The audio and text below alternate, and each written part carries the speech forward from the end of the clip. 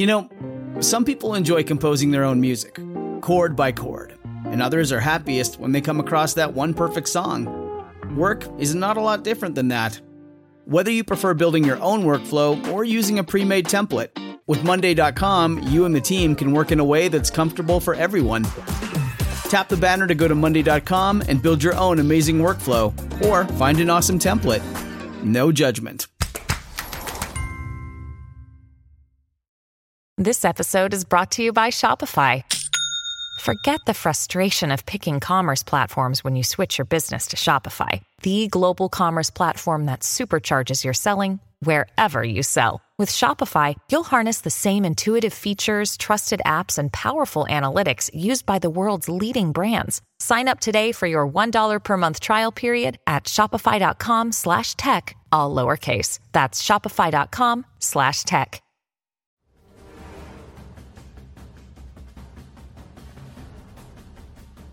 My guest today is the #1 New York Times best-selling author behind the Gray Man book series, and he also co-authored Tom Clancy's last 3 Jack Ryan novels, and he continued the Jack Ryan character and Tom Clancy universe following Tom Clancy's passing in 2013. Mark Greaney, welcome to Can You Survive This podcast? Hey there, thanks for having me. Yeah, for sure. So I'm really hyped to have you on. I feel like really inspired by your story. I know a little bit about it, but not everything about it. But basically, what I know is that you were like a big Tom Clancy fan and then ended up co-collaborating with him on some of his books. So I'm curious, can you tell us a little bit about like how you became a published author and what were you doing before that? And how did you come to work with Tom Clancy? Yeah, so the short version is that I got interested in the first thriller I ever bought in my life was Patriot Games, which was Tom's, I guess, 3rd book. And I got it in 87. I was 19 years old at the time and changed my life. After that, I just started reading everybody that was big, Nelson DeMille and Frederick Forsyth and Le Carre, and obviously all the Clancy and Ludlum. And I just worship the genre. I mean, I literally say I spent my entire 20s like being a bartender and then going home and reading like 6 books at a time for a decade. But I got this idea that I wanted to try and write a book when I was 22, and I spent 15 years piddling on it. And in that time, I worked in computer hardware business, and then I got a job in international sales and marketing for a medical device company. And but I kept plugging away at my book, and I finished it in 15 years. I started in 90 and finished it in 05. And then I wrote my next book. I didn't even give it to an agent or anybody. I wrote my next book in 7 months, and I got that in front of an agent, and they said, no, but you're a good writer, try something else. And I tried 2 more books, and so the 4th finished novel was The Gray Man, which ended up being my first published novel. So that came out in 2009. So from 1990 to 2009, I was trying to become an author. So even though I feel like I've had kind of a long career compared to some people, I still feel like I've been an unsuccessful author longer than I've been a successful author. But yeah, I had 2 books out, and the 3rd was on its way out. And I got a call from my editor, who was also Tom Clancy's editor, although we'd never talked about it. I just knew that. And he said, would you be interested in working on a book with Tom Clancy? And I remember just being like incredibly intimidated by the prospect of that. But I also knew I couldn't turn it down. That was such an opportunity. So yeah, in 2011, we did a book called Locked On together, and we did 2 more books. And he passed away right as we finished Command Authority, which was the 3rd book. And really quickly, his family asked me if I would continue the Jack Ryan series. So I wrote 4 more before I finally stepped away and wrote my own Gray Man books along the way. So it was a pretty busy time. That's amazing. And were you, I know Tom Clancy was living in Baltimore. Were you going up to Baltimore and working with him up there? Yeah, no, I mean, I sort of had to go up there and meet him and kind of get the okay. So I spent, it was supposed to be like a 45-minute meeting, and I was there for 5 hours or something like that, meeting in person. And then after that, it was mostly email. But yeah, it was, his people had kind of warned me that he could be kind of gruff and they didn't know how he was going to take to me and all that other stuff. So I kind of went in there like, oh my God, this is going to suck so bad. And it was actually really great. We had lunch and I hung out with him and his wife, and we had a great day. That's amazing. I'm a Baltimore guy myself. I grew up in a Okay. suburb of Washington D.C. and I Yeah. worked on House of Cards, which was shot in Yeah. Baltimore. Yeah. Um, so I heard a rumor that he wanted to put a shooting range in his place in the Ritz over there. Yeah. Yeah. He was in the Ritz Carlton up at the top. Yeah, And I heard the same thing. And they were, for some reason, they didn't they didn't allow that. You'd think maybe they could make an exception for Tom Clancy, but I'm sure. I mean, he had his apartment was palatial. There was room for a shooting range. yeah. I heard it was like four apartments put together or I something. believe it. Yeah, it was massive. Just the Baltimore rumors that go around. You're right. I'm curious because you write so much like espionage and military stuff. Do you have any military background or what kind of training do you do like for research for your books? So no military background at all. I Once I got out of college, I tried to get into the Air Force, into OCS, and didn't get in. My excuse, I guess, I mean, I had pretty good college grades. I spoke German, some Spanish, but and I had a degree in international relations and political science. But at the same time, this was about 94. So it was uh, early Clinton years and the big military drawdown because, the Soviet Union was gone. We didn't need a military anymore. So it was just a tough time to get in. And I kind of gave up after the Air Force said no. I mean, in retrospect, I wish I'd gone to the Army or the Marines and tried there, but I didn't. So but I read this stuff. I mean, I read a lot of it. And I was always fascinated with that. I had a subscription to like US News and The Economist and all that when I was like 15 years old. Like that's just kind of the world that has interested me, international affairs. So once I started writing, um, I started training with firearms, and just because I felt like I needed to be authentic about it. I mean, my mom had taught me how to shoot when I was younger, but I just didn't shoot that much. And so, I got a carbine and uh, got some pistols and started going to firearm schools. And then it got a little bit more deeper into it and a little more sophisticated in the shooting I was doing. And the classes I was taking, took some battlefield medicine classes and some close quarter stuff, and got to do opposition force for some SWAT team training several times, and that was actually really cool. So, over the years, I've learned enough to be able to talk about it. It's like if you go to the range with me, I'm not going to like blow you away if you're a good shooter, but I, I I do what I can. I've got a bunch of the guns that I use in my books. I probably have 15 of the weapons that end up in my books. Oh, cool. So you got published, was it 2009 that you first got Correct. published? Yeah. And I'm like so excited because the publisher actually sent me a whole box of books and there's like 12 or 13 books here. Yeah. So I'm like massively inspired by you seem to write like at least one or more books per year since you got published. Yeah. Which is like really inspiring to me. I'm curious, can you tell me like what is your writing process like? Do you have like a morning routine or what is your process like in getting so many books completed? So it's changed. I got married 3 years ago, and now I have three stepkids, and I have four dogs. So the old answer to that question for the longest time was I roll out of bed at 5 in the morning, and I even when I had a day job, and I go to Starbucks and put on headphones and listen to the sound of rain and just write intensely for 2 hours. And then once I was doing this full time, I would write intensely for a lot more than that. I don't go to Starbucks anymore just because enough people know me in Memphis, which is where I live. So when I go to Starbucks, it's not like people are just, coming up because they're huge fans. It's they're coming up because they want me to write a book about their uncle or something like that. So it makes it a little hard for that to be my workspace. So now I start writing in the morning as quickly as I possibly can. Sometimes today it was probably 8:30 in the morning. I'm editing a book right now because I had to take kids to school and give my dog some medicine and all these other things that come up. But then I try and just work in one stint as long as I possibly can. So that usually gets me to like noon or something. And that's the writing I do for the day. The rest of what I do is publicity or the business side of things.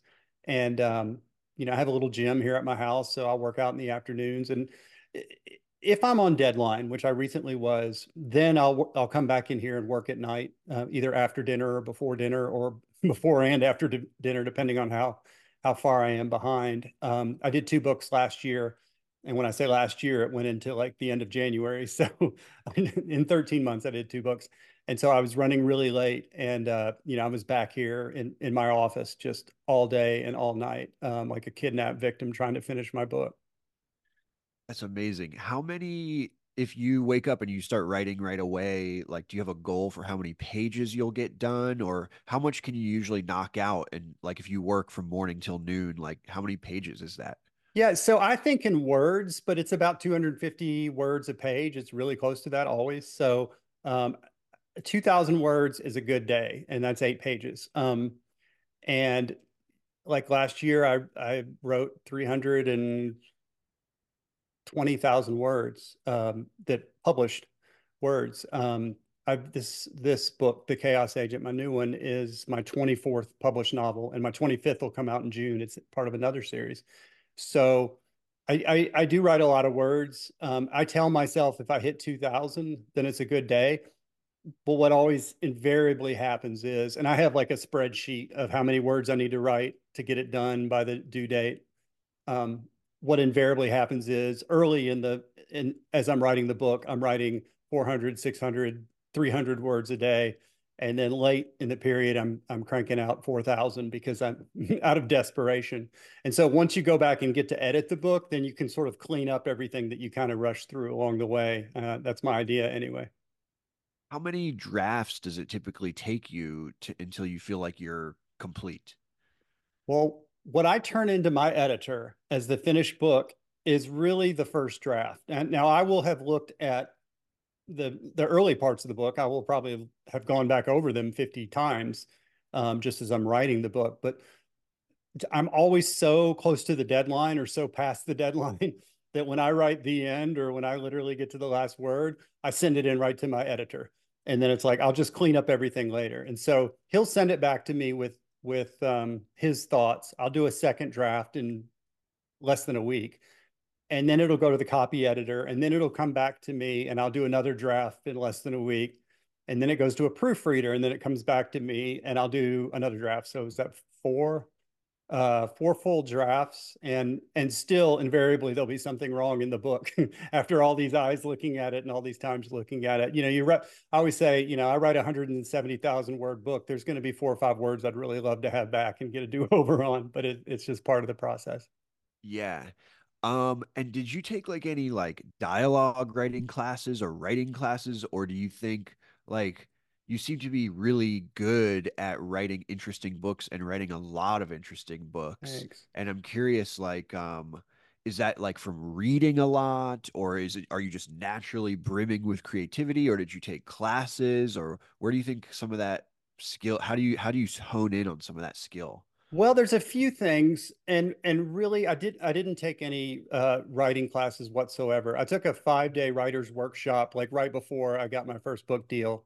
Um, I was in my 40s or early 40s at the time, and that was the only writing. In fact, I wasn't even good in English in high school just because I didn't think I was ever really going to need to know how to like, diagram a sentence or anything like that. And I say that not to say you don't need to be good at English. I say it because every single day I wish I had paid attention in 8th grade when you're getting all that stuff because I really need it a lot, not just in how I write, but like communicating with other writers and stuff.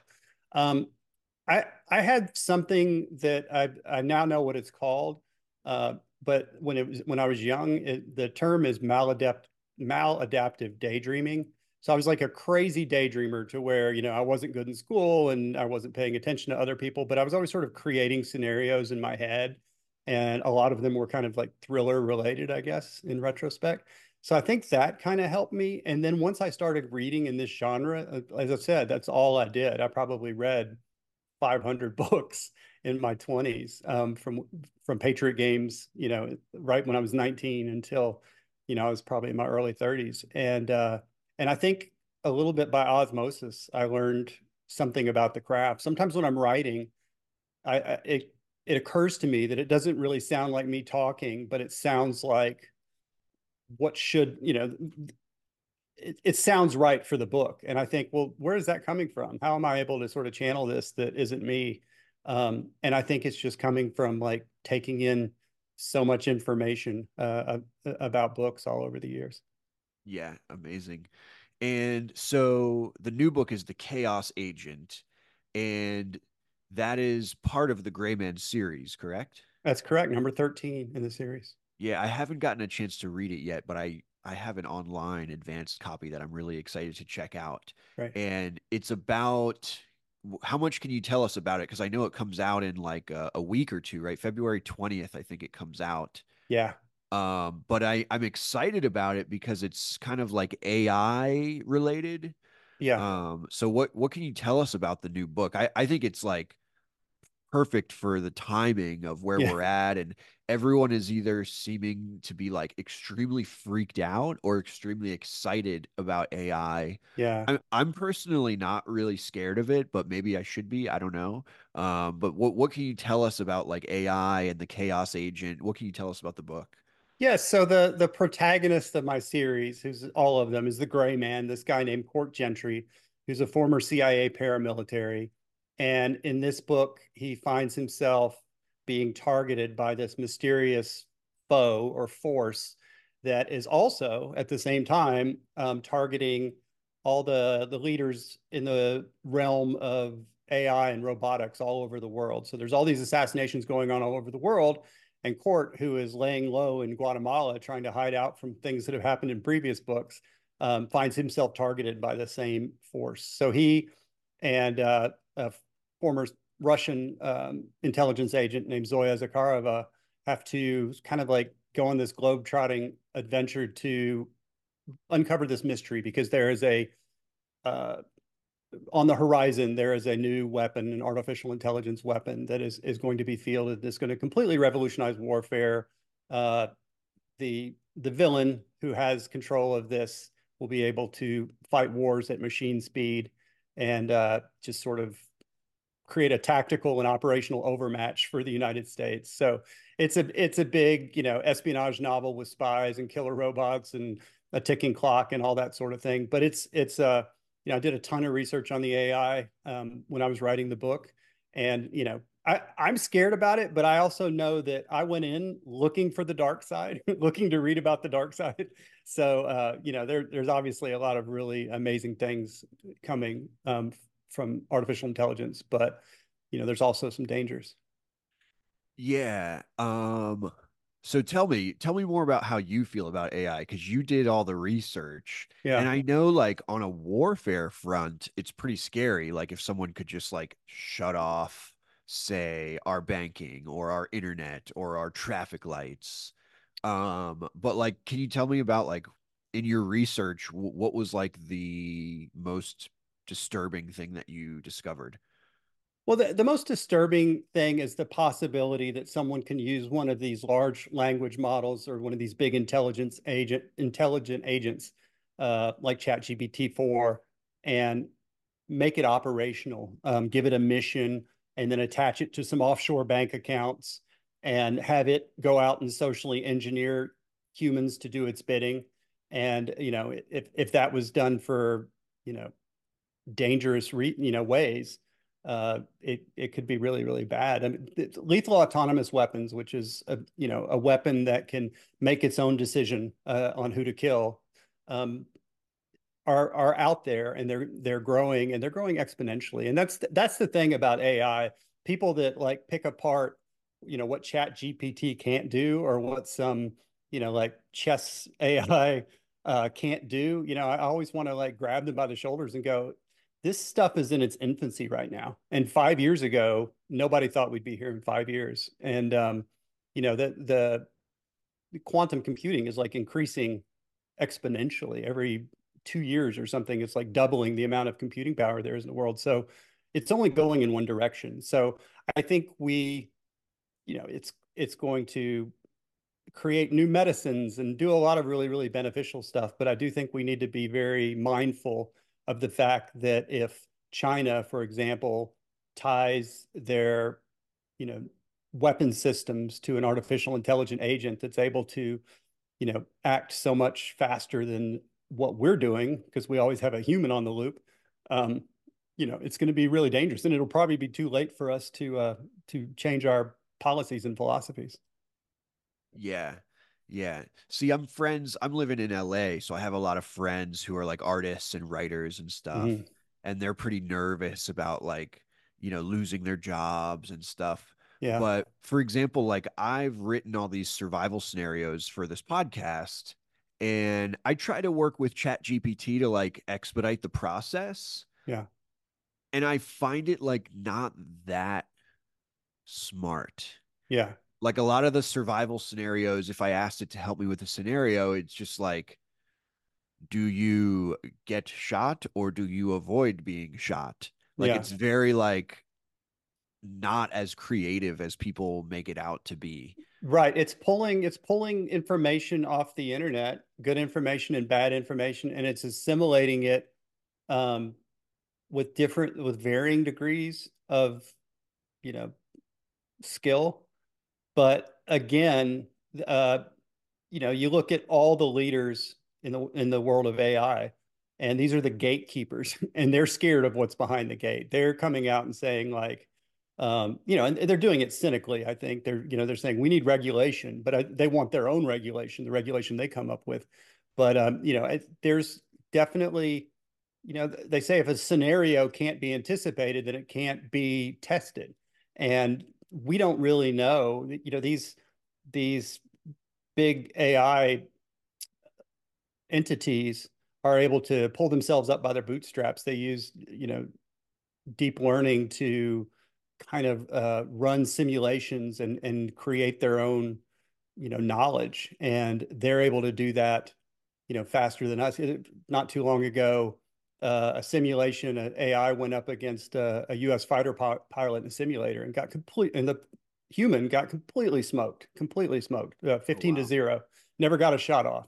Wow. And the AI model worked incredibly aggressively because it was able to make thousands of computations a second, and the human just can't do that. It could take these front quarter shots, which are, you know, very, very difficult, where you're, you know, actually putting the missile up the nose of the plane instead of, you know, trying to maneuver to get behind it. And that's, you know, that's just one example. And I think there are, you know, the Chinese are working on, you know, taking the human out of the loop in some of their artificial intelligence weapons, their lethal autonomous weapons. And I think it's scary. So even though it doesn't seem that sophisticated now, ChatGPT 4 is actually a lot more sophisticated than the ChatGPT, you know, you normally get online, which I guess is 3 or 3.5. Um, but I do think it's going in a direction. Yeah, I suppose you're right. It is going to be like such an exponential Right. speed that it's hard for our human mind to predict like just how Yeah. fast and crazy it's going to be. I Right. also wonder if war is going to actually morph to like just drone versus drone, or is it going to like actually evolve or devolve to just like simulation versus simulation, and like, okay, we've run the simulation and the robots have decided who won, so now just divvy up the land based on that or something like that. Yeah, I don't think so, because I think what would happen is if you lost in that simulation, then you would send your guys with with guns over there to kill the people that you lost to. Um, I just think, you know, we're at a stage right now where it's in its infancy, and once it hits its adolescence, it's going to be, you know, as we said, exponentially more. And I really think, you know, if you look at the Gatling gun that was invented in the 1800s, that was invented to reduce deaths, because the idea was you can have four guys operating a weapon that, you know, instead of 100 guys. So obviously fewer people are going to die when they're on the battlefield. Well, obviously that's not what happened. So the idea was that it was going to actually, you know, sort of make war, the point of war, moot, and it did just the opposite. You could say that nuclear nuclear weapons have kept the peace. And I think there's a good argument to be made for the whole mutually assured destruction and all that. But with AI, I think if someone has what they call first mover advantage, the ability to make the first move on the battlefield, and they can do that with artificial intelligence, and I think the gloves are going to come off, and then it's going to be kind of a fight to the bottom, fight to the death.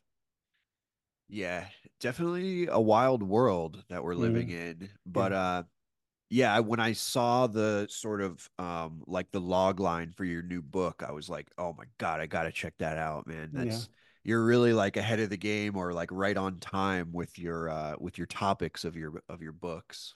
Yeah, thanks. Yeah, this time last year when I was trying to figure out what to write about, or maybe a year and a half ago, I was looking at Elon Musk and Sam Altman and these people that these billionaires that have this the power of a state and these commercial enterprises because AI is not being developed by the Chinese military or the US military. The Department of Defense is trying very hard to get private companies to work with it on artificial intelligence. So when I was doing my research and I was seeing all these commercial real, commercial labs that were very, very sophisticated. I just got this idea that like, well, what if a billionaire, and someone in control of one of these AI labs, what if he was trying to create something that would either sell to the highest bidder or use for himself? And it just opened, as a thriller writer, that kind of stuff is interesting to you. Yeah. I also in getting ready for this interview, I rewatched the Gray Man movie Mm, on Netflix, which I know that your books are a little more they're like a little more gritty than the movie. yeah, But even with the movie, I was like, man, I had seen it before, but I rewatched it because I knew that you were going to be on the show. yeah. And I was just like, oh my God, I'm feeling like anxiety watching this thing, man. Is like chasing, then getting away, then chasing, then get away. Then he's like handcuffed to a bench, and there's like Yeah. people shooting from every direction. So yeah, it's definitely very thrilling work that you do. Thank you. Yeah, the books are grittier than the film, but the film definitely captured kind of the action. And there's some scenes in the film that are right out of the book. And then there's a lot of stuff that's completely, generated by the screenwriters, which is, the way that that works all the time. But yeah, I was happy with it. Some of my fans are like, well, they diverged, they changed this and they changed that, so we don't like it. But I never went into it thinking that it was going to be like a mirror image of what I wrote down. Yeah, good for you for coming into it already accepting that. Yeah. It could have been a big struggle if you didn't already have that acceptance. But I thought it was really well cast. Hmm. I enjoyed the characters. I thought it was done really well. I like the Russo brothers. Yeah. Is it true that they're thinking about doing a spin-off, like from one of the characters and doing like a series about one of the characters in the universe? That is what they're saying, and I'm not being cagey. I'm not. This is God's honest truth. I have no idea which character. I have no idea. I know what screenwriters are supposed to work on it, but it's all pretty hush hush. They've also written a script for a second Gray Man film with Gosling, Uh-huh. and I hope they announce that pretty soon. When they announced the first one, I saw it on the internet just like anybody else did. My agent called me and said, "Hey, have you seen this article?" And that's when they announced that Ryan Gosling and Chris Evans were going to be involved, and Netflix was doing it. I'd heard rumors, but it had been in Hollywood since 2009, and this was 2020. And I'd heard rumors about every actor was interested or wanted a change in the script or whatever. At one point, Charlize Theron was going to play it, and they rewrote the entire script to make it a female lead. And anybody you can imagine has been involved with it. And so, like when they were saying, "Yeah, Ryan Gosling is talking to the screenwriters about a couple changes, but he's really interested," and I was just like, "Yeah, okay," because I'd heard all that stuff so many times. So when they announce the second film, I'll probably find out at the same time everybody else. You said they already have a script for it. Is that based off of another one of your books? It is, and I don't know that I can say which one it is. And honestly, I don't know how closely they followed. I haven't seen the second. I haven't seen the script at all. So I'm not really sure the status of it. Steve McFeely, who's one of the writers who works with the Russo brothers, he wrote some of the or co-wrote some of the Marvel films. He's the one that's taking a crack at it. Well, I hope it comes out, man. I think it's a really cool universe. I thought Yeah, Ryan Gosling was great in it. I did too. I thought he was fantastic. He was the honestly, I don't want to say he's the best part because it makes it sound like I don't like other parts, but like as far as like how I picture the character and the way he acts and the way he's just annoyed by everything, it was so spot on. It was just amazing. Yeah, I thought he was really well cast in that. Is the is the Greek tattoo from the book, or was that part of the just part of the screenplay? That was theirs. I really liked that. Yeah, it's like when you look at the screenplay, there's not really one line out of the book in it, but they captured a lot of the stuff the same way. And some stuff they changed. The character Denny Carmichael, he doesn't come along until a few books in, and the character Suzanne Brewer doesn't come along till 5 books in. So, but when they were writing this, they were writing this to be a franchise, so they wanted to show who the arch villains were, because the first Gray Man book, the novel, just takes place. It's almost like Die Hard, like a spy version of Die Hard. It's a very quick in and out. I think most of the action takes place in a 2-day, 3-day period, and then but in the film, as they're trying to develop it as a franchise, they're trying to show these other elements that come in later in the series, and I was glad they did that. Yeah, it seems like they did their homework. Was Denny this the CIA guy, the kind of like bad Yeah, guy? correct. Yes, yeah. Now, in the movie, unless I missed something, they kind of got away with it. Yeah, in the movie they completely got away with it, and which is, I guess, how you set up a franchise. I don't know, Yeah. I but was I yeah, was kind of rooting for them to get busted, but I right. guess I guess that has to happen later on. I think it has to happen later on. I wrote a book called Backblast, which was the fifth Gray Man book, and that's the one where that whole plot line gets resolved. And again, a lot of it's very different. My court gentry doesn't have the same history like with his father and all that kind of stuff. That was something they did. And my Carmichael was a lot older. It wouldn't have occurred to me to make a 32-year-old, whatever, what is it, a deputy director of operations or whatever he is. It wouldn't occur to me to try that. But but it's good. And the Chris Evans characters is there's a character named Lloyd who's one of the villains, but he's kind of an egghead lawyer who's sort of masterminding the villainy, and he wasn't an action guy, but you know how it is like the Russo brothers got Chris Evans in the movie, and so of course they're going to beef that role up, and I thought that was very well done.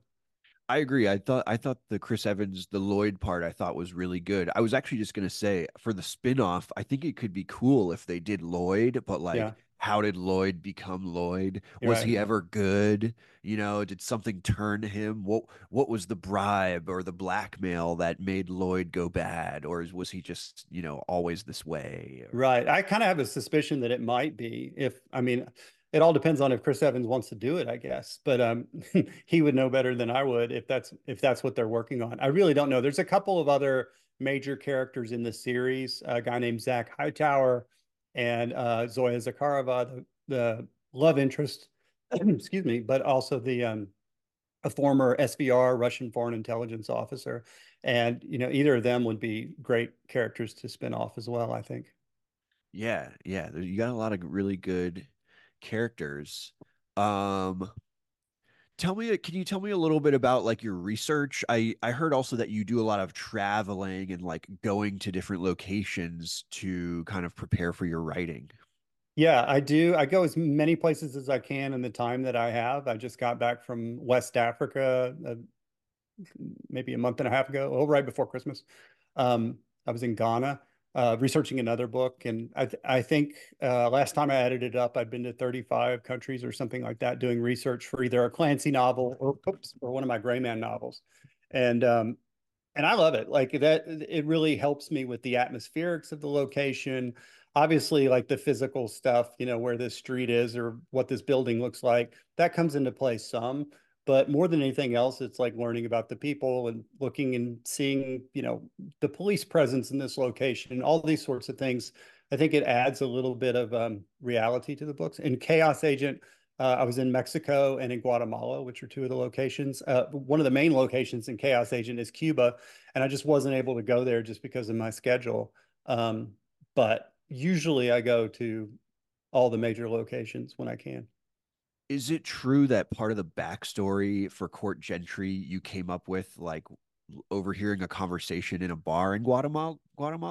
Yeah, it was actually even less it was less refined than that. I was in El Salvador in a bar. I was down in Guatemala studying Spanish and I went to El Salvador just by myself for a weekend. And I was in a bar by myself having a beer and an American guy came in, spoke Spanish to the bartender, but I could tell he was American. And I just sat there drinking my beer, making up a backstory for this guy, not with the intention of writing a book, just because it's kind of how my mind works a little bit. And I was like, yeah, this guy is CIA hitman, but he's off grid because the CIA's like, put a shoot on sight order on him and they're trying to kill him. So that's why he's living in the third world. He doesn't have a cell phone. And none of that I'm sure is true. I mean, I don't know what the guy was, but most of the Americans I saw down there were either like surfers or stoners or language students or something like that. So this guy looked very different. He had kind of an edge to him. And whoever he was or whatever he was, I made up this whole backstory. And I think it was really the next morning where I was like, oh, I should play with that as far as a character. So I wrote a book called Goon Squad about this character, gave that to the guy I wanted to be my agent. And he's like, no, I'm not going to publish this, but I love this character. And you have this little side plot about all this gauntlet of enemies that he has to move through to achieve his goal. He's like, if you wrote the whole book and that was the main plot, I think it would be good. And then I listened to what he said. 6 months later, I had the Gray Man. That's amazing. Goon Squad, by the way, is a really fantastic title for Oh, a book. thanks. Thanks. I Um, wish it got published.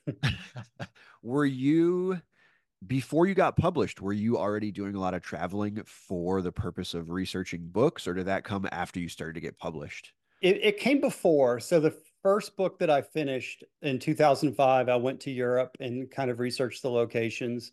Didn't have much money at all. It was just me in a backpack and taking vacation days from work. And that book didn't get published. And then the third book, which was Goon Squad, I went back over to Europe for a little bit of research. And then for Gray Man, I had 5 days of vacation, so I took both weekends and the 5 days in the middle, and I went to Europe just with a backpack. And I started in Budapest, Hungary, and I went to all the locations that take place in the book is a little different from the film as far as the locations, but it ends up in Normandy, up in France. So I went from Budapest to Normandy, France in a week doing research the whole way. And it's one of those things you're like, are you just is this ever going to amount to anything? You're doing all this work and spending all this money and all this time, and you don't know if it's even going to get published. But it came out as a little paperback, and I was really proud of that. That was all I needed. I had no idea it was going to be this big series.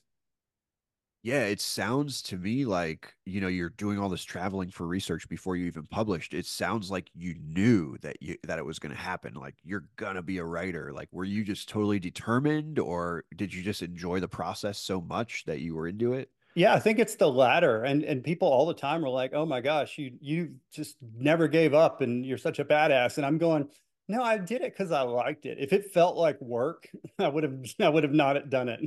As is evidenced by other things I haven't done in life. But I think I just really enjoyed it, and I like my mind just wants to reside in these areas, making up stories and refining them and getting every little bit the way you want it.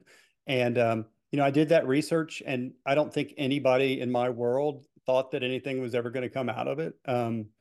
And I wasn't sure that it was either. I just really, but it seemed like every time I failed, I got a little bit closer. So I felt like I was getting closer, and I was actually talking to an agent who had not agreed to be my agent, but at least he was talking to me, So I was like, he told me what he wanted, and I was like, I'll write that. Sorry. That is your story is very inspiring. Oh, thanks. And I have all these books sitting right here. There's like literally like 12 books. I'm like, this is amazing, man. This guy is writing like a couple books a year. Yeah. So yeah, it sounds like you're just like really into it, which is that's amazing. Congratulations. You get to do what you love. Thank you. Yeah, I do get to do what I love. I think that I can't keep up the two book a year thing. I've been saying for years that I'm going to stop, but I think I'm going to get to the point where I'm really sort of going to have to slow down a little bit because I want to keep the quality good. I don't ever want to like go back over ground I've gone over. So it's really hard to crank out a book every 6 months and have them all unique and different and, something you're really proud of. So I'd rather write a little bit slower and be as proud of the books than, crank out too much stuff. Yeah, that's very cool. You know what I was thinking too, as you were saying that like you like to travel around to kind of get a feel for like the people and the police force. Mhm. As I was watching the movie, I actually had that thought. I was like, oh my God, in Prague, will they just chain you to a bench? Like, is that a thing? That doesn't seem like that would happen where I live. Yeah, and there was one other thing that happened really quick. You might or might not have picked up on it in the movie, where I was like, "Yeah, I could not have gotten away with that. I would have gotten 100 emails a day ever since 2009 if I'd put it in the book." Where Ryan Gosling is chained to this bench, and all these guys are attacking him, and he grabs a dead cop and drags the guy towards him, and reaches over and pulls a frag grenade off the guy's belt. And I'm like, the cops in Prague have frags. I mean, that's pretty hardcore. I can't imagine the reason a police officer they would issue frag grenades to the cops. But I mean, it worked great for the film, and it's a visual medium. It all happens in 2 seconds, and you move on. If I had to write that in a book, I'd have to sort of explain the hows and whys, and I think I would have lost a lot of credibility. Yeah, yeah. I that's hysterical. Yeah, I was blown away as I was watching it. I was like, wow, would they maybe they would do that in Prague, but they just handcuffed him right to that bench. That yeah. seems like a big liability in the Yeah, so that US. it in the film they're saying that they were waiting for like SWAT backup to come or something like that. In the book, he is handcuffed to a bench at a train station because he's just pulled off a train and they catch him with a firearm, and so they don't know who he is or anything like that, but they handcuff him to the bench where they're bringing a car because these cops just came off the train, and and that's when all the vans start pulling up from different directions and attacking the train station. Yeah, Lloyd, the Lloyd character is pretty cold-hearted in that he's just like anyone collateral damage, no problem. Just Yeah, shoot up the whole town. yeah. I Um, think talking about liability, I think that the CIA probably hired the wrong contractor for that job. yeah, they were not happy with Lloyd.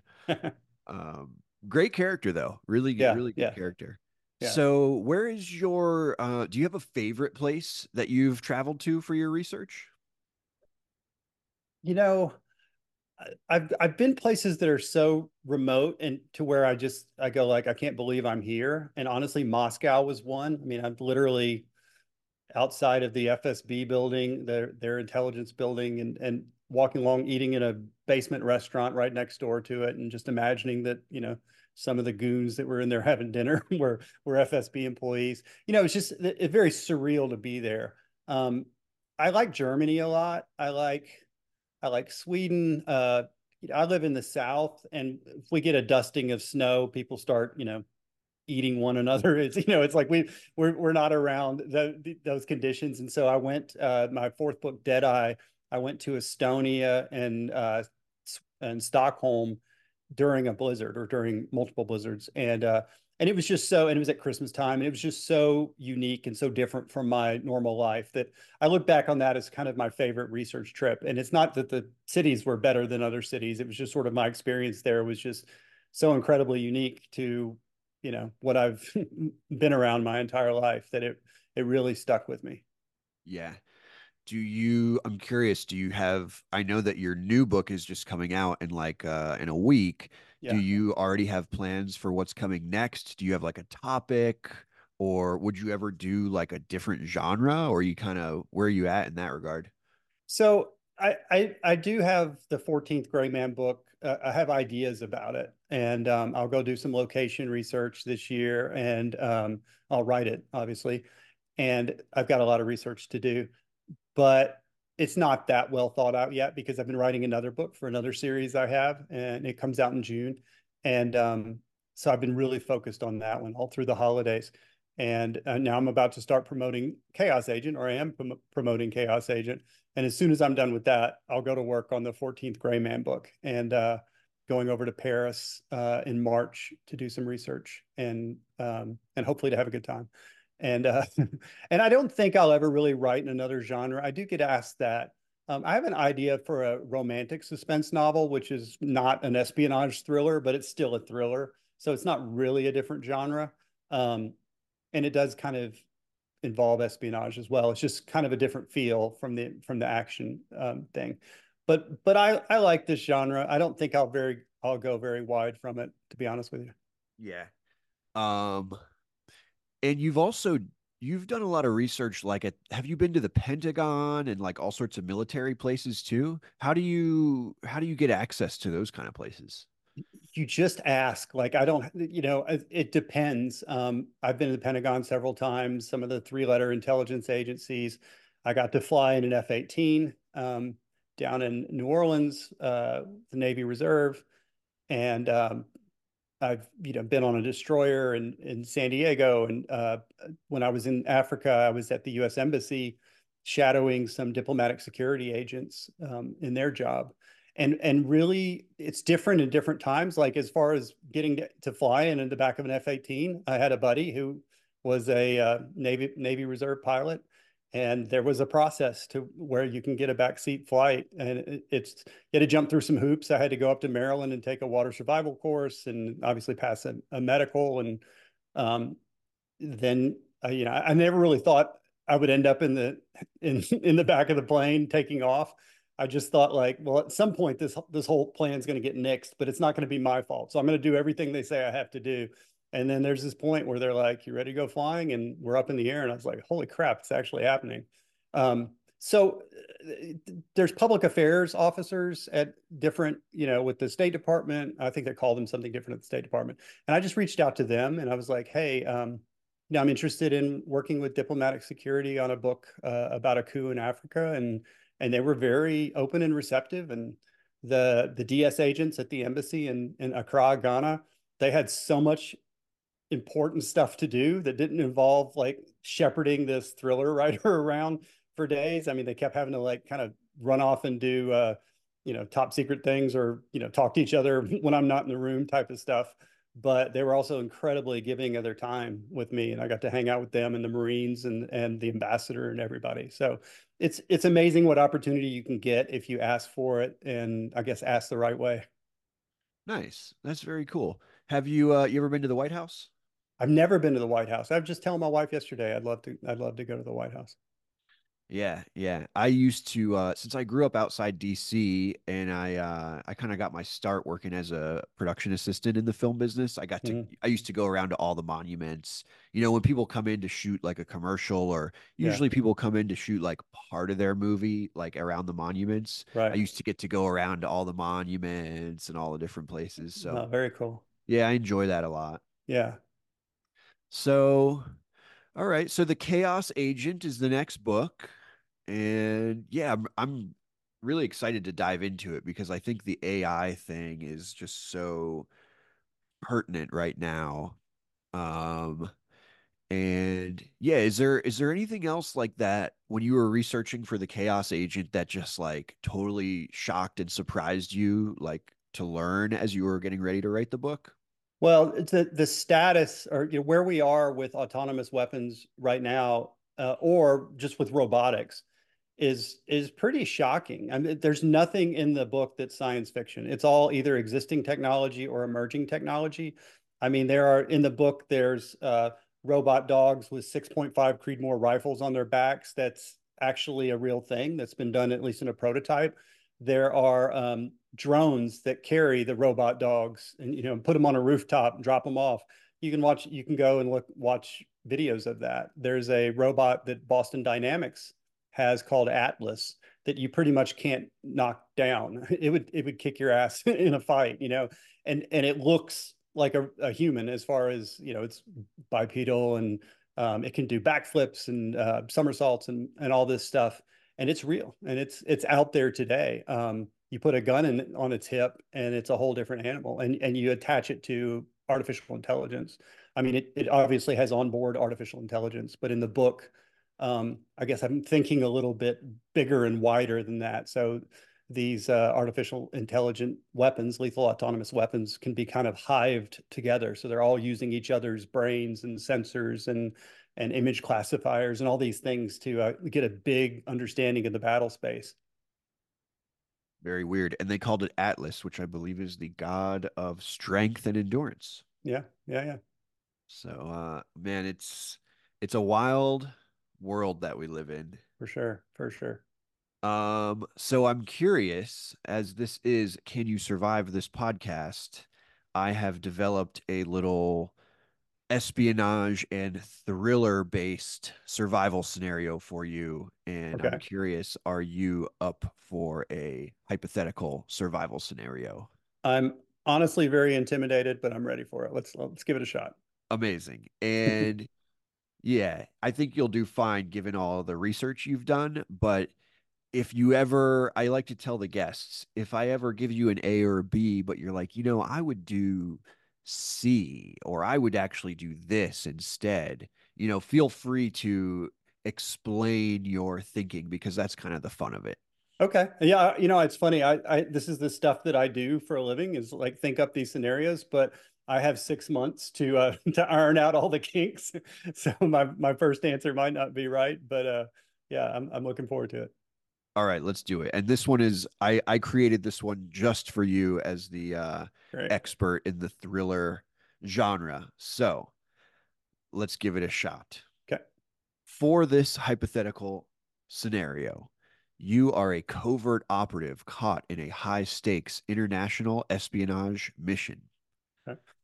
As you prepare for your mission, you receive intel that the target is a high ranking government official in a foreign country. Do you A, gather intelligence and create a detailed plan of action, or B, trust your instincts and proceed with minimal planning for maximum flexibility? I am a planner. I get past anxiety by over preparing for things. So I would want as much information as I could about the target location, the known associates of the target, all those sorts of things would be really important to me. A is correct. You Okay. gather intel. Yeah. Next question. You infiltrate the target's compound, but things take a dangerous turn when you discover that they are not alone. Do you A, abort the mission and retreat to assess the situation, or B, proceed cautiously using your training to navigate the unexpected obstacles? Well, depending on who they were with, I would probably, just carefully continue. I mean, if they were with a battalion of of shock troops or something, that'd be one thing. But let's say they're with another person, um, that could actually create some advantages to their attention or whatever. So I wouldn't rule out going forward. So I'd probably try to carefully go forward. B is correct. You got it. You've obtained crucial information, but your cover is blown and you're being pursued by enemy agents. Do you A, blend into the crowd and evade capture using stealth and deception, or B, engage in a high speed chase, risking capture to shake off your pursuers? Well, I write the gray man when the whole point of the gray man is he's able to sort of blend in. And there's a line in the book where somebody says that they say you could pass him on the street and he wouldn't notice you, and the person who knows him is like he could pass you in your kitchen and you wouldn't notice him. So I would want to try and blend in if I could. A is correct. You blend in, you become the gray man. Yeah.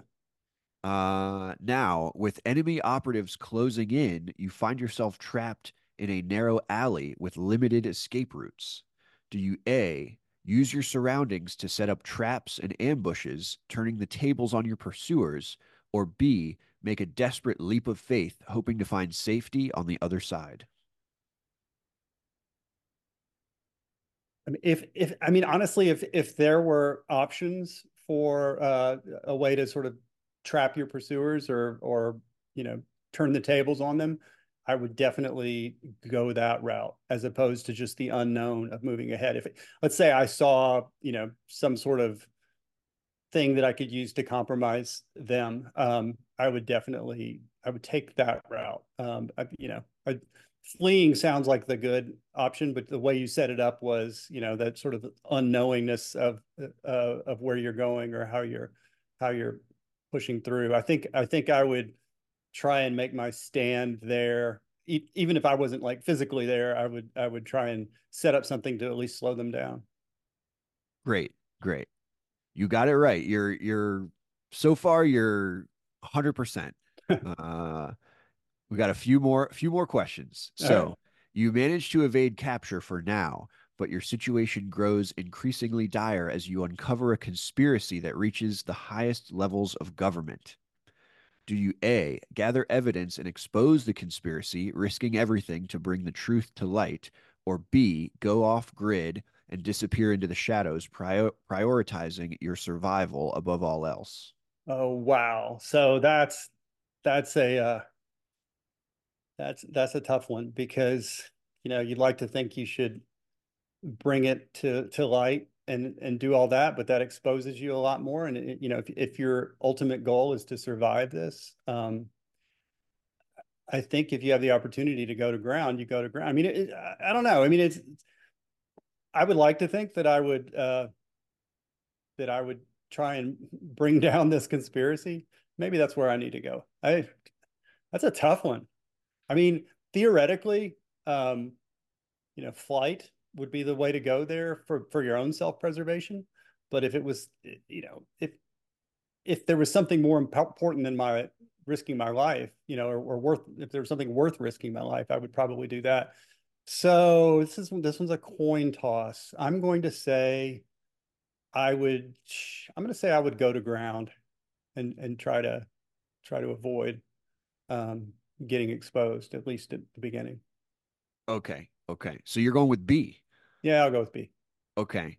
So I had A, but you're probably correct there that B would keep you alive Yeah. and A is going to put you in the risk Yeah. zone. Yeah. I mean, I see A as well as I see B. I mean, it's there's so many other variables, right? That you want to take into power. If it was something really worth risking my life for, I would definitely go A. But if it's just about, me surviving this podcast and surviving this thing, I think the safer course of action is to run for the hills. Plus, you could probably go B, save yourself, and by saving yourself, you're better able to expose them in the future. Yeah, live to fight another day type of Yeah, situation. exactly. Okay. So I had A, but we'll give it to you. We'll give it to you. You know, So, okay, we got two more questions. As you dig deeper, you realize that someone close to you has been working against you all along. Do you A, confront them directly, seeking answers and closure, or B, stay vigilant and use their betrayal to your advantage, turning the tables on your enemies? definitely use their betrayal to my advantage. I mean, in the history of intelligence work, some of the best compromises have been from flipping people into double agents and triple agents and things like that. So I've just, reading enough history, you see that like when you identify a spy, the last thing you do, you only stop them from doing what they're doing when you have to, when there's some emergency reason to do it. Normally, what you want to do is to try and manipulate the information that they're getting and what they're going back to their masters with, and or flipping them to your side. Either way, that's a compromise for the enemy agency, for us to know that one of their people is is spying on us. Yeah. So B. Correct. Does that, by the way, Yeah. a side note, does that ever happen in any of your book series where someone gets caught and then they get flipped and then flipped again, like double, triple agent kind of? Yeah, yeah, I've written that before, and a Tom Clancy book comes to mind. I'm sure there's not too many scenarios, unfortunately, that I haven't written. But yeah, no, I did the exact same thing in one of the Tom Clancy books I wrote. I think it was called Threat Vector, and yeah, it was that they identified that someone is has infiltrated them, and they try to use that to their advantage. Cool. I'll have to check that one out. Yeah. All right. So, last question. With your enemies closing in from all sides, you must make a final stand to uncover the truth and bring justice to those responsible. Do you A, rally allies and mount a daring rescue mission to save yourself and expose the conspiracy? Or B, sacrifice yourself to ensure the safety of innocent lives and protect the truth from being buried forever? Sacrifice myself to protect innocent lives. So you're not bringing other people into it, I guess is what you're saying. Um, ooh, that's another one you could go either way. I mean, uh, you know, I feel like I would want to, kind of rally some Confederates to try and help me and stop the conspiracy, even if it risks my life or their life, as opposed to just without any more information, just sacrificing your life to expose it. So I'm going to say A for that one.